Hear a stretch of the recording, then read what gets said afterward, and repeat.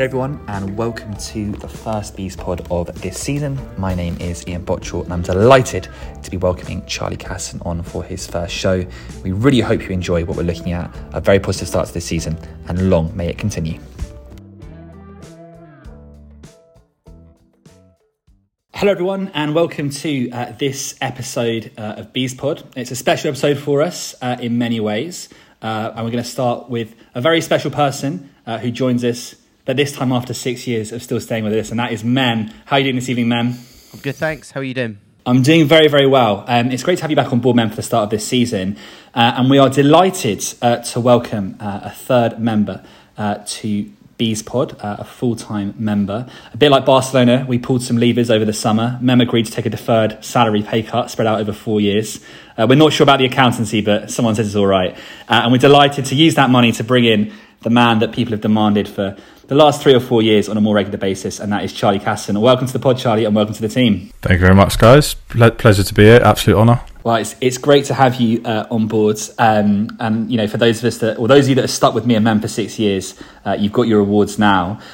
Charlie, we were thinking of some questions to ask sort of our fellow host as you join us, and I thought I'd ask a couple, but the first one to go with is, if you were to kind of pick a Barnet player that resembles you in any way, so that could be either on the pitch or just in personality, past or present, who would it be? And as I said to you beforehand, you can pick who you'd like to be as well. And then I'm going to come to you as well. I don't think you're escaping this one. So I've had a little think about this, and Mem's played with me, so I think you're gonna know where I'm coming from here, Mem. I think one that I resemble on the pitch as a footballer has to be Michael Gash. That's great. Down to a T. We've got the sort of same build. I'm a little bit taller. We've got the sort of same build. Does a lot. Won't get you 30 goals a season, but it'll pop up with 10 or 12, and he'll get the odd assist as well. And wins his headers and works hard. I like to think that's what I'm like on the pitch. Well, I was like that on the pitch. I've not played in a few years, but I'm gonna have to say Albert Adomah for one that I want to be. I've never have been him. Never will be him. I'm nowhere near, but he just lit up Underhill when he played, and I was always so jealous of his ability. I mean, to be fair, you've picked at least two quite similar players there, Michael Gash and Albert Adomah, so I think everyone can see that you're pretty close, even if you're not quite there. Mem, what about you? Either player you resemble the most, or one you'd like to be, or both if you can. So the player I resemble, this is a tough one, because there's not many short, fat bastards who are playing professional football. So I'd have to go Collins John. So just for the waistline. However, in terms of style, I have to say Kenny Lowe. I say, I'm a playmaker, and not quite as tall and gangly as Kenny, but if you squash Kenny, then you've got me. I'm sure Kenny would be delighted to hear that. We had him on the pod a few years ago, and we'll reach out to him with that clip. I think just to add in myself, one of my favourite Barnet players, which says a lot about me, was John Oster. I absolutely love watching John Oster. Ultimately, not that effective. So I was going to go with John Oster, all style, no substance. But I think in reality, that the player that most represents me is Stuart Niven. A bit boring, a bit ineffective, and ultimately leading a side in the middle to relegation. But anyway, moving on to a slightly more positive squad that we've got in front of us. We're going to start by looking through the start of this season. And obviously, those of us that have been following the club for a while, and indeed the last 2 seasons, we know that starts this season haven't been our strong point.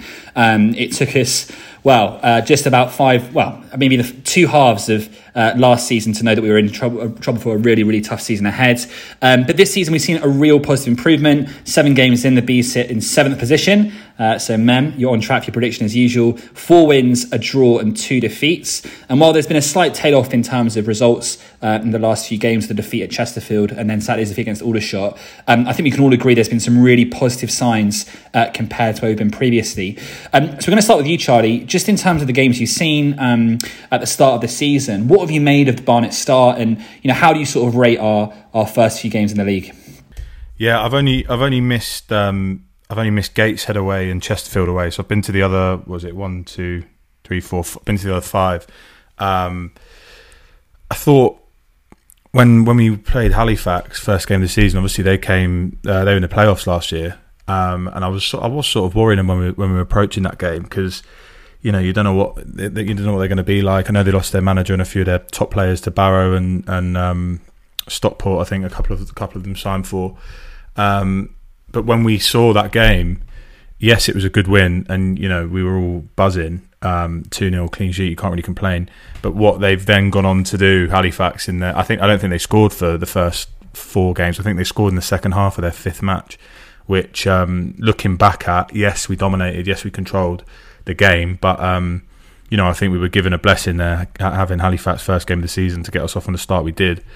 Didn't go to Gateshead, but you know, we obviously got a good point there. Went down to Yeovil, didn't play well, but got a result, and it seems to be, you know, I'm really happy with how things have gone. And if you'd said to me we'd be in this position, you know, at the start of August, I would have bit your hand off. But you know, we haven't been putting in the most amazing performances where we're dominating from start to finish. And I think on Saturday at Aldershot, that showed. And it's just backtracking slightly, even the first 20-25 minutes at Eastleigh, I mean, you know, we would look like we could have lost that in the first half after the first sort of 25 minutes.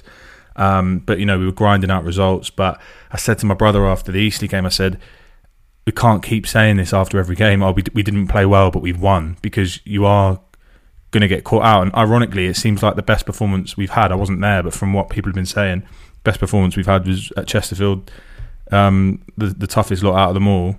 And we lost, and we played well. So I think Saturday was the final straw in terms of not playing well and winning, or not playing well and getting a point. I really felt on Saturday we really got found out. I don't really know what it was. I think it was a mixture of, you know, knowing psychologically that they were bottom and maybe not turning up. We just didn't create anything.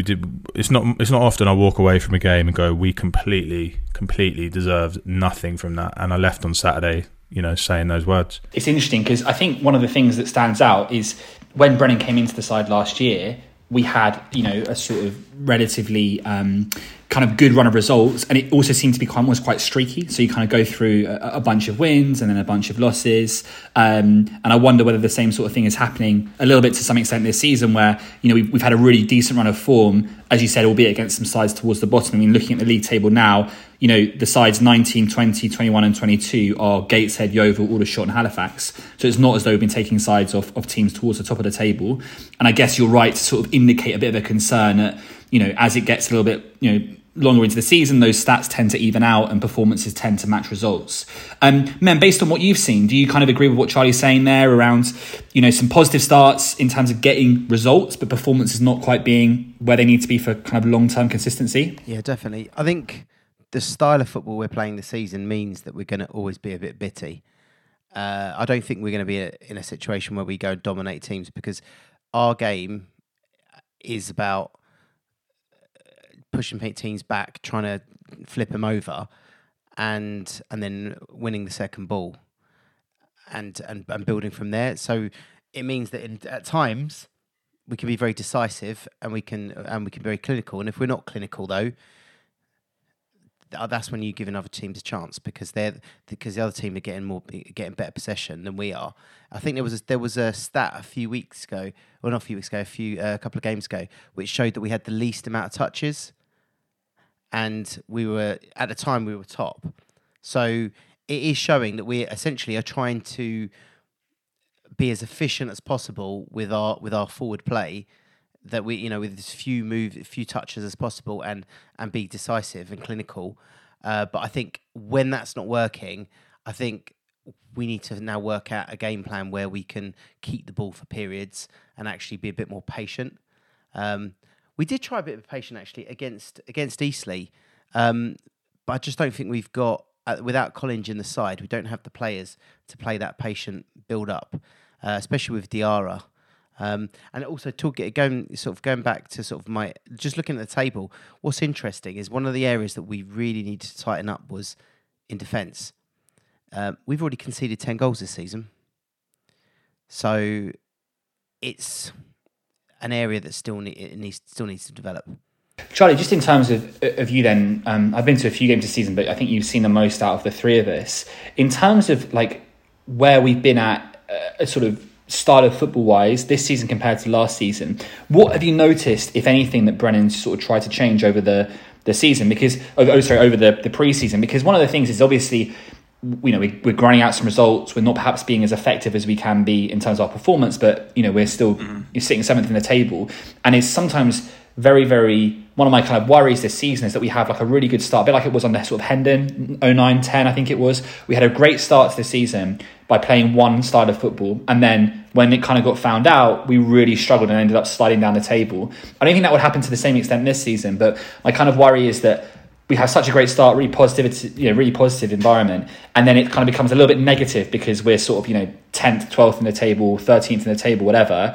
Even though that's actually quite a big improvement from where we were last year, but we went to Chesterfield and I think lost 6-0, I think it was. We went to Woking and got tonked by the same amount. So I guess like kind of taking even a bigger step back now from these 7 games, what have you noticed about any changes aside from the massive squad turnover in terms of how Brennan's sort of setting us up this season compared to last season? Yeah, no, there definitely is change. And like you just mentioned there about, you know, if we did finish 12th, I think 95% of Barnet fans would take that. I'd take that. It'd be a huge improvement from the last 2 years.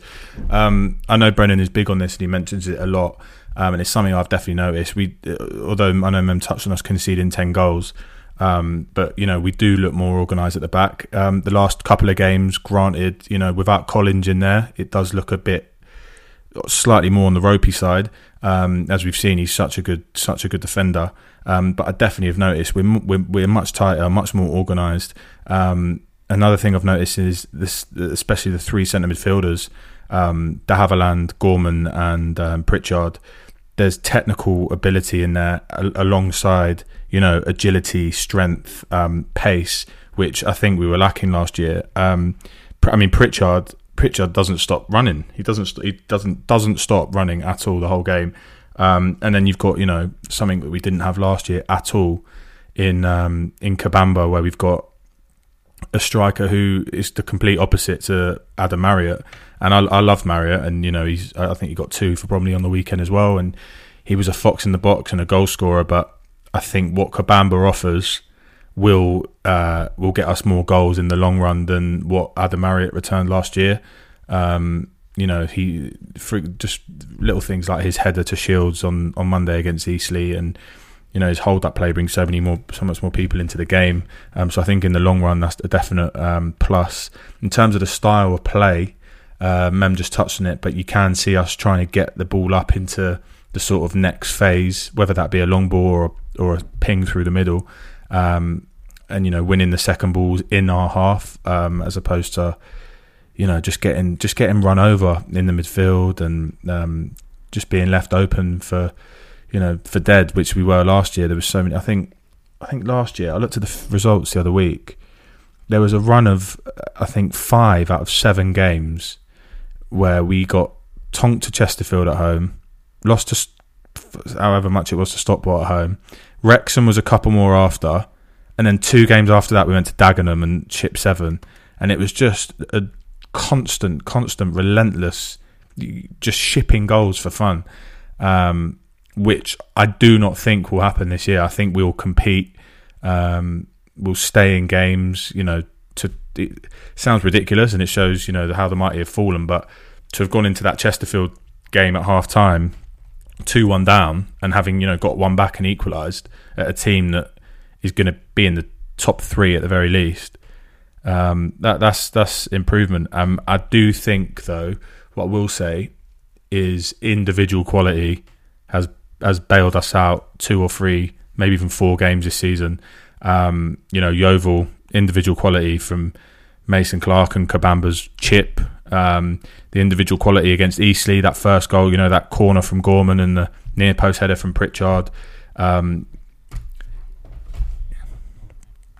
Yeah, exactly. And I do think as a team, we will in time gel. But I think at the moment we've got real individual quality in all areas of the pitch, which is something we couldn't say last year. And I think it's just going to take time for us to become a real team. And what I would say as well, just from obviously watching the Eastleigh game and going on Saturday, and I did tweet about this, we are a lot. We're a worse off team. I know it's stating the obvious, but we're a worse off team without De Havilland and Collins. They're two really, really huge players for us, and I think that was magnified over the last couple of matches. Yeah, it's interesting you mentioned that. I mean, I think obviously there's going to be a massive change in the style of play considering the change of personnel. But you're right, it does seem to be that it's almost more personnel driven. Like we've brought in, Shields, who's I think been a really positive impact in terms of assists and goals, obviously as well. 2 goals, sorry. Kabamba, I think, again, a lot more effective, perhaps in a side that don't keep the ball as much as we, or don't keep the ball much like we do, as opposed to someone like Marriott. Man, what have you noticed in terms of sort of players and signings? I know you wanted to just add in something there about Kabamba. I thought it was when Charlie was speaking. A couple of things. So what's been noticeable, and I don't want to make this about that ever since Efron's gone, we've the team's collapsed, but for the style of football we want to play, we need to play with a high line. And we need to play, and what we need is at least a couple of options to go in behind to stretch teams. And what's happened by the nature of Efron leaving is we've lost one of our pacey players to get in behind. And it's been noticeable that Kabamba's had several chances 1v1 in these games. So we are finding him in that, with that run over the top. But we've only got one option over the top, which means if you cut out Kabamba, then essentially a lot of our players squeezed in, and we have to, at the moment, because we've got Akimo and Diarra as our centre-back pairing, who neither of them are blessed with tons of pace, we're having to drop off a little bit. So what it's doing is it's causing a bit of a we're longer as a team, and what we really want to do is we want to be closer together as a team. And what that needs is, and we need somebody like Collins who's going to be able to sweep up and who's able to read situations.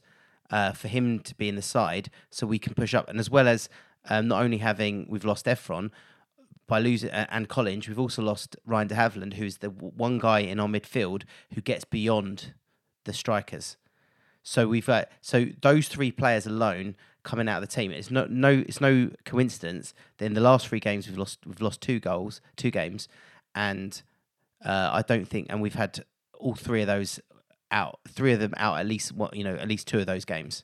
It's interesting you mention that because I think you're absolutely right. It's like of all the players to lose, and you mentioned it just there, Charlie, de Havilland, Collins are just massively influential in the style of football we're trying to play. And I think what's been really interesting from my perspective is that we tried to just basically get a really solid and organised plan A. So the basics are really important, and that means things like getting set pieces sorted out. And if you look already, we look a lot more dangerous from set pieces this season than we did last season. Obviously, Winter getting his goal, Gorman's delivery the other night, that's really important. We've got, a consistent forward looking to get in behind. I think Marriott was a brilliant fox in the box, great finisher. But I think really works well what works better for us is Kabamba, particularly in those away games, Yeovil and Chesterfield. I know he didn't score against Chesterfield, but particularly Yeovil away, it's been a long time since we've had, a striker that can do a really good job away from home, stay consistently in the game and make the most of 1 or 2 chances they get when it's a very competitive game. Marriott was very good at, as I said, finishing goals, finding space in the box. But if you're only going to create 1 or 2 chances a game away at big sides, you've got to make sure you go there and, and have someone who can basically lead the line, bring others into play. And I think Kabamba does a brilliant job of that. I think just coming back to yourself then, Charlie, in terms of thinking more about the recruitment, it's been interesting because some of the players that we brought in, we've seen a lot of buzz around. I would say perhaps Ben Winter was one that a lot of people were really excited about. Kabamba to some extent, Shields. But there's also been some other players that perhaps not so much were disparaged when they came in, but weren't as seen as much in a high regard. There wasn't a huge fuss around Laurie Walker when he came in, similar with Gorman. I was just going to say, just if you were to sort of cast your eye across the new recruits, who do you think has been most impressive, and what do you think they've added that we've been missing last season? Yeah, well, you mentioned Walker. He's been brilliant. He's made some cracking saves and kept us in games. But for me, the one player who I've come away from every game and gone, he was the man. Is Harry Pritchard. I love him. I think he's brilliant. He's just works his socks off. He gives us so much energy and guile and grit and determination in the middle. He's technically good as well. At Yeovil when we were 0-0 and Brennan brought Connor Smith on, and put Pritchard out wide, and we got to see himself expressing himself in a different position on the left wing as well, which completely changed the game. And he can score goals from corners. The highlights haven't been released yet, so I don't think you would have seen it. But Pritchard's header at Aldershot was the exact same, complete carbon copy of the Eastleigh corner. But instead of Gorman taking it, it was Rob Hall taking it from the other side. The exact same near post header with the flick on. It was definitely his goal this time, though. There wasn't any chat about if that had rolled across the line off Hakeem or anything. But no, for me, that's not me. I love a lot of our players, Shields as well, Gorman, Kabamba, Collins. I think we've signed some really good players, and the ones that I look forward to watching on a Saturday. But yeah, if I had to pick, I think Harry Pritchard's top of my list. I think he's class. Mem, what about yourself? Charlie's mentioned a couple there. Harry Pritchard I didn't speak about, but is there anyone else who sort of stood out to you, perhaps in terms of offering us something different? Yeah, Gorman. Loads of Yeovil players, Yeovil fans, I was reading, were essentially saying he's bang average. He's not that great. He's done nothing for us. We don't care if he's gone. That kind of thing. And since he puts his foot on the ball, and he can pass it. He's great. He's got great delivery. And how many times have we talked about over the last 6 years that we've been doing Bees Pod that in this division, in the lower divisions, you got to be able to deliver a ball and so he's been brilliant at delivery, but he also gets properly stuck in, and we've needed that kind of player who remember Dagenham away, Ian, how just like literally it was like parting of the Red Sea in our midfield.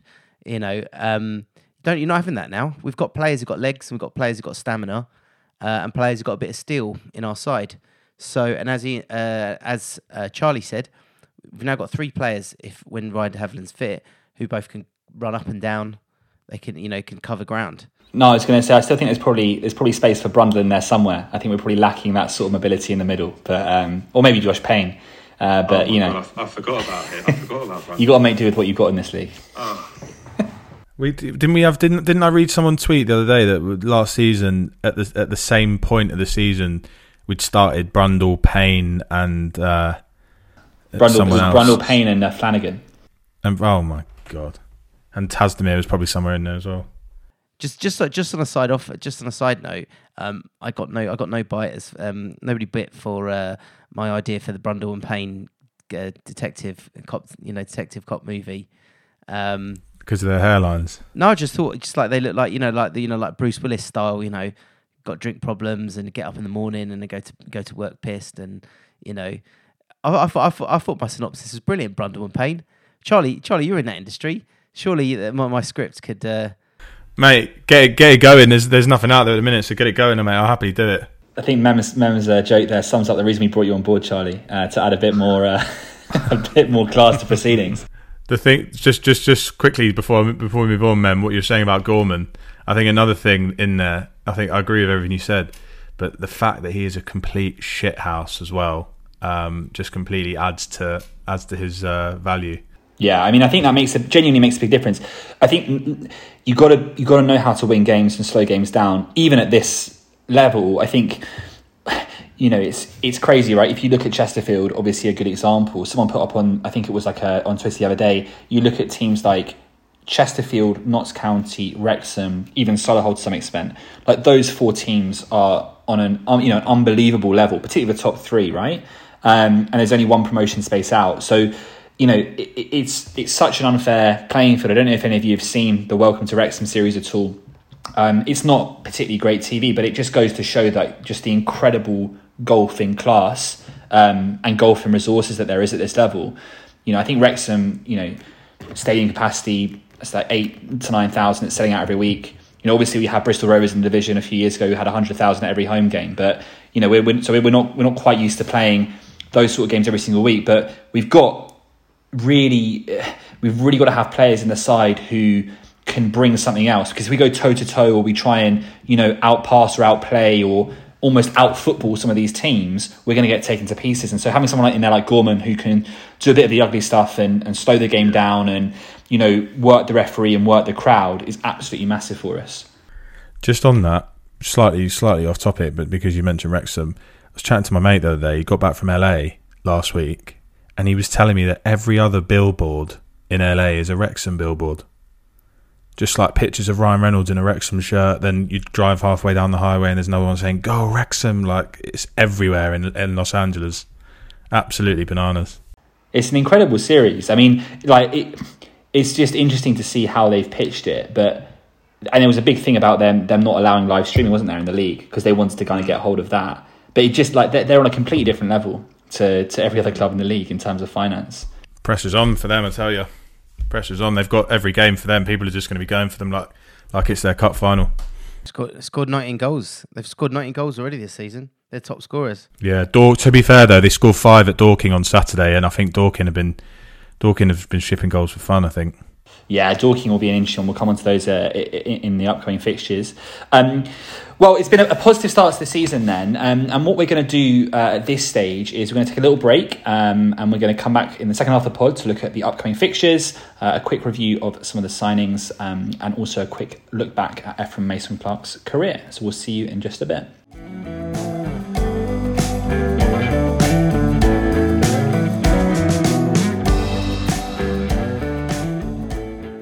Hello everyone, welcome back to the second part of our show.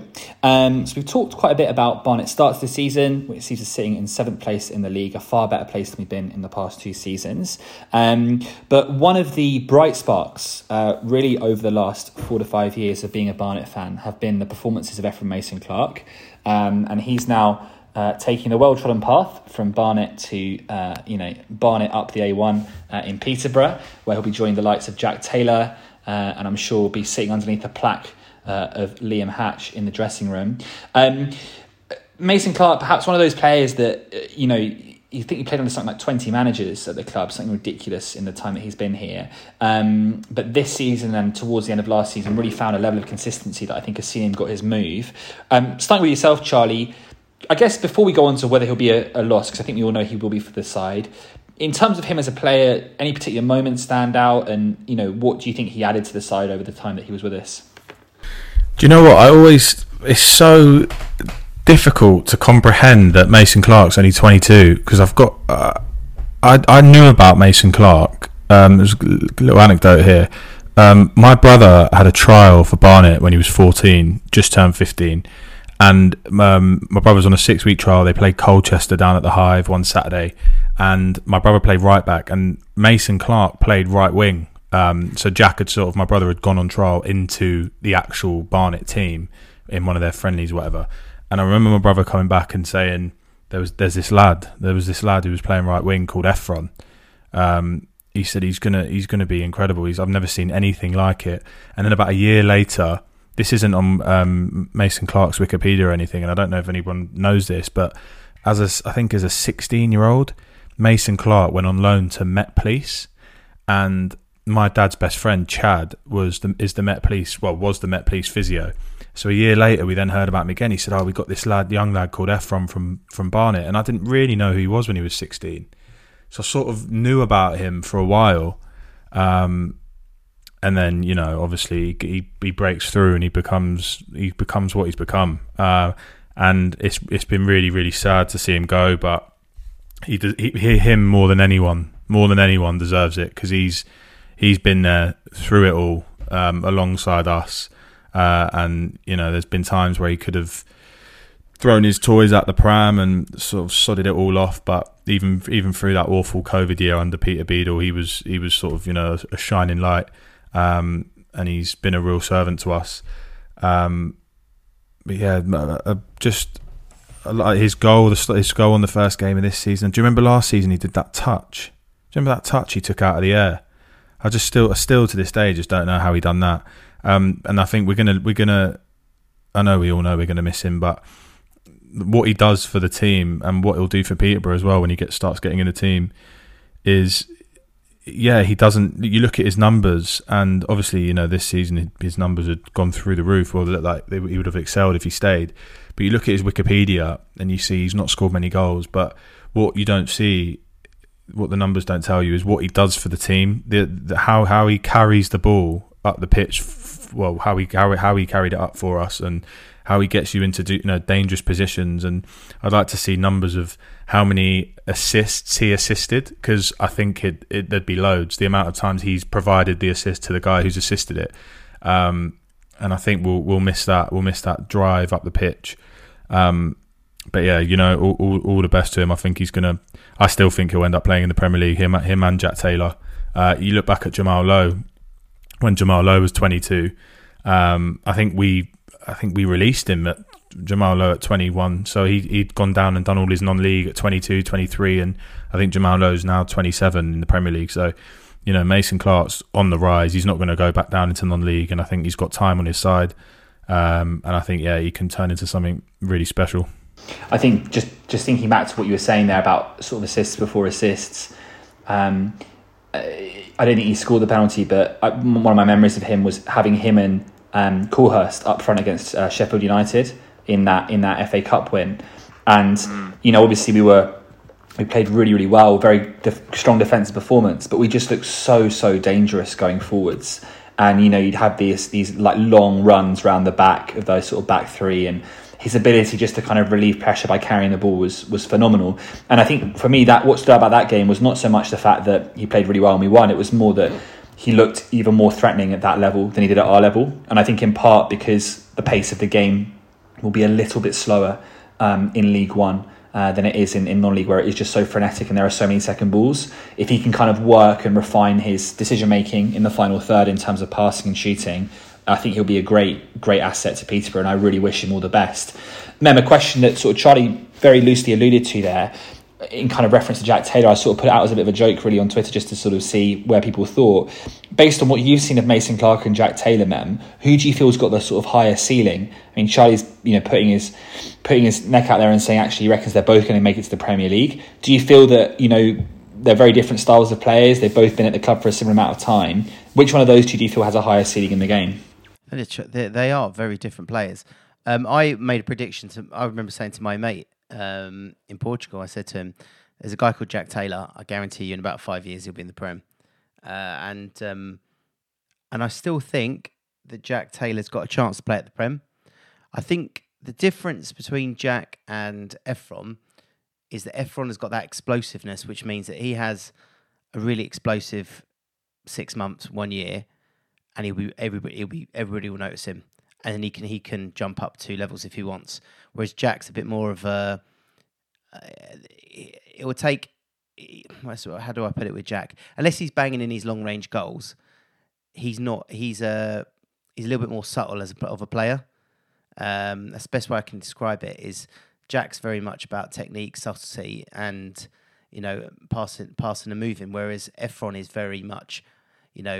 All action, goes past players. And going back to, I just wanted to add a point to what Charlie was saying and stuff, and what you were saying is, I remember against, was it Sheffield United? He was unbelievable against Sheffield United in the FA Cup. And it's true. I genuinely think that he will rip up League One once he gets a chance. And the reason is that because he was quite clearly the best player in the Barnet team, that players weren't scared of the teams weren't scared of the other players in our team. So what they were doing is they were doubling and tripling up on Efron, and they were trying to kick him out of games. The amount of sort of breaking trips that he had, people pushing him to the ground, just trying to break him up so basically he doesn't get any rhythm. That's been happening in all the games, and I think he's had to become a little bit cuter to understand. How to deal with that rough treatment. But what he also did by being in the team was he used to take players away from other players in our team. And I think we will notice that a bit more as the games go on, where we realise that now teams are not all trying to double up on one of our players and leaving other players exposed. But I think in the League One, they'll be quite happy to go 1v1 with him. And I think that's when he will start to go past players. He'll have more space. 1v1 would be no problem for him. I think all three of us wish him all the best. I think he's been a fantastic attribute, and as Charlie said, a real kind of a guy who's put up with a lot of rubbish, and fully deserves the rewards. And, it's 22, 23 years old. He's made 163 appearances for Barnet. I mean, that in and of itself is incredible. And we wish him all the best. Turning our attention for the final few moments then to the kind of next fixtures coming through thick and fast for the Bees. I guess a couple of questions here. We're going into an interesting run of games where, Charlie mentioned Dorking earlier, who have struggled perhaps to adapt to life defensively at this level. We've got Southend with Darren Curry this Saturday, followed by Dorking. And then a couple of sides in Solihull and Dagenham who are going to be up towards the kind of top end of the table, followed by two sides, York and Maidstone, who have just come up from the league below. I guess two questions here. Charlie, as you look ahead to the sort of month of September, what sort of do you think is a reasonable points total from it? And secondly, I guess, has the start to the season and the fact that we've got points on the board after the first 7 games changed your expectations anyway for the rest of the season and indeed this month? Or is it kind of a case of we've had a good start, but actually, you know what, if we're still finishing mid-table, that's not a bad season for us? It's really difficult to tell at the moment. All it takes is 2 defeats and another team to win twice, and you find yourself in the bottom half after being top for the first 3 weeks or whatever it was. I think when we get to the end of October, which is in about 10 games time, I think that's when we'll really, start to see where we're going to be up around the Christmas period. And then, once you're into the new year, then you sort of got a real feel for what you're trying to compete against and what you're trying to, whether you're trying to win the league, get the playoffs, get mid-table or stay up. Looking ahead to the next few games, I mean, we've got 2 home games next, which is hopefully we can just react to the Aldershot. We're unbeaten at home, 100% record so far at home. So, you'd like to think we'd go in there and get 2 results. You look at the table as well. If you'd asked me this time last season, I would have been dreading these next 2 games. But with our 100% record and the fact that Southend don't score many goals. I mean, they've scored 6 goals in 7 games, so they're averaging less than a goal a game. And I think, with our home form, and especially if Collins is back, I feel like we're equipped enough to keep them out for, they might get a goal, but I do think we can concede less than score more than we're going to concede, sorry. And then, Dorking on the Tuesday, Dorking have conceded 20 goals in 7 games. So I'd also, based off their expected goals conceded in our home form, I don't want to jinx anything, but I'm expecting 6 points. But if we can get 4, I'll be happy. And Mem, similar question to yourself then. Obviously, looking ahead, Charlie's talked a little bit about those games. I'll sort of go perhaps with the second question with yourself then, Mem, around the kind of expectations. Do you feel that the start of the season, in terms of results, if not performances, has kind of shifted the expectations of what's possible this season, or do you still feel that a mid-table finish is success and progress? Well, I think it's gonna change everybody's expectations when you're sitting there with 13 points already from 6 games. I mean, 7 games. I mean, that's a pretty decent haul. I mean, that's on target pretty much there or thereabouts for 2 points a game, which is ultimately should be the target for us to achieve this season if we want to have a good season. So if we can continue in and around 2 points a game, that's essentially sort of in and around the playoffs. That'll be within the playoffs. Now, if I look at the next 3 games, and if we're going back to that 2 points average, if we draw with Southend, beat Dorking, and lose to Solihull Moors, that is 4 points in 3, so it's still not 2. So we need to get that up. So we probably need to win 2 of those against Southend and Dorking, and then it allows us to lose against Solihull. So it's just basically avoid drawing and win 2 in every 3 games. Mem's insightful analysis then is just win more games. So tune in next week for more of that. No, but the thing is though, if you look at Southend's record at the moment, all their games look like they've been tight because they've conceded the same. They've conceded only 6 goals, so they're quite tight at the back, but they're not scoring. So, but the problem with Southend is that Southend, despite not conceding goals, they're drawing. They've drawn 2 games already this season. They've drawn 2 of the games, and you look at for us. we just got to make sure that we don't draw games. We always try and get some sort of resolution with the game. Yeah, no, fair. I mean, I'm not going to disagree with that, man. But I think you're both right insofar as it's an interesting month because we're testing ourselves against sides that we would expect to finish above us. In Solihull certainly. Southend will probably be a side who, as you said, men would be looking at turning some of those draws into wins and certainly avoiding those narrow defeats. So it will give us an interesting sense as to where we're standing by the end of the month.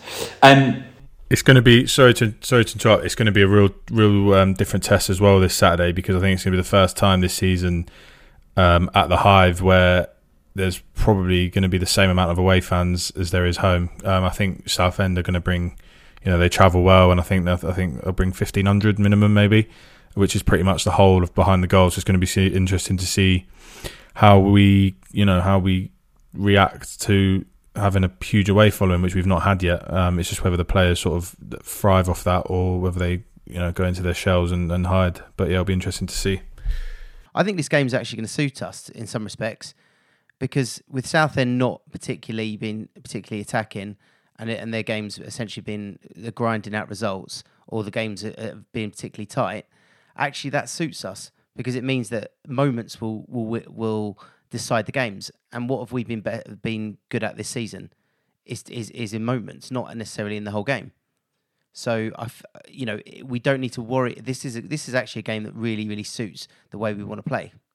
I also feel that I think you're absolutely right, Charlie. It's going to be almost like a kind of neutral game in terms of the attendance because you're going to have as many away fans as home fans.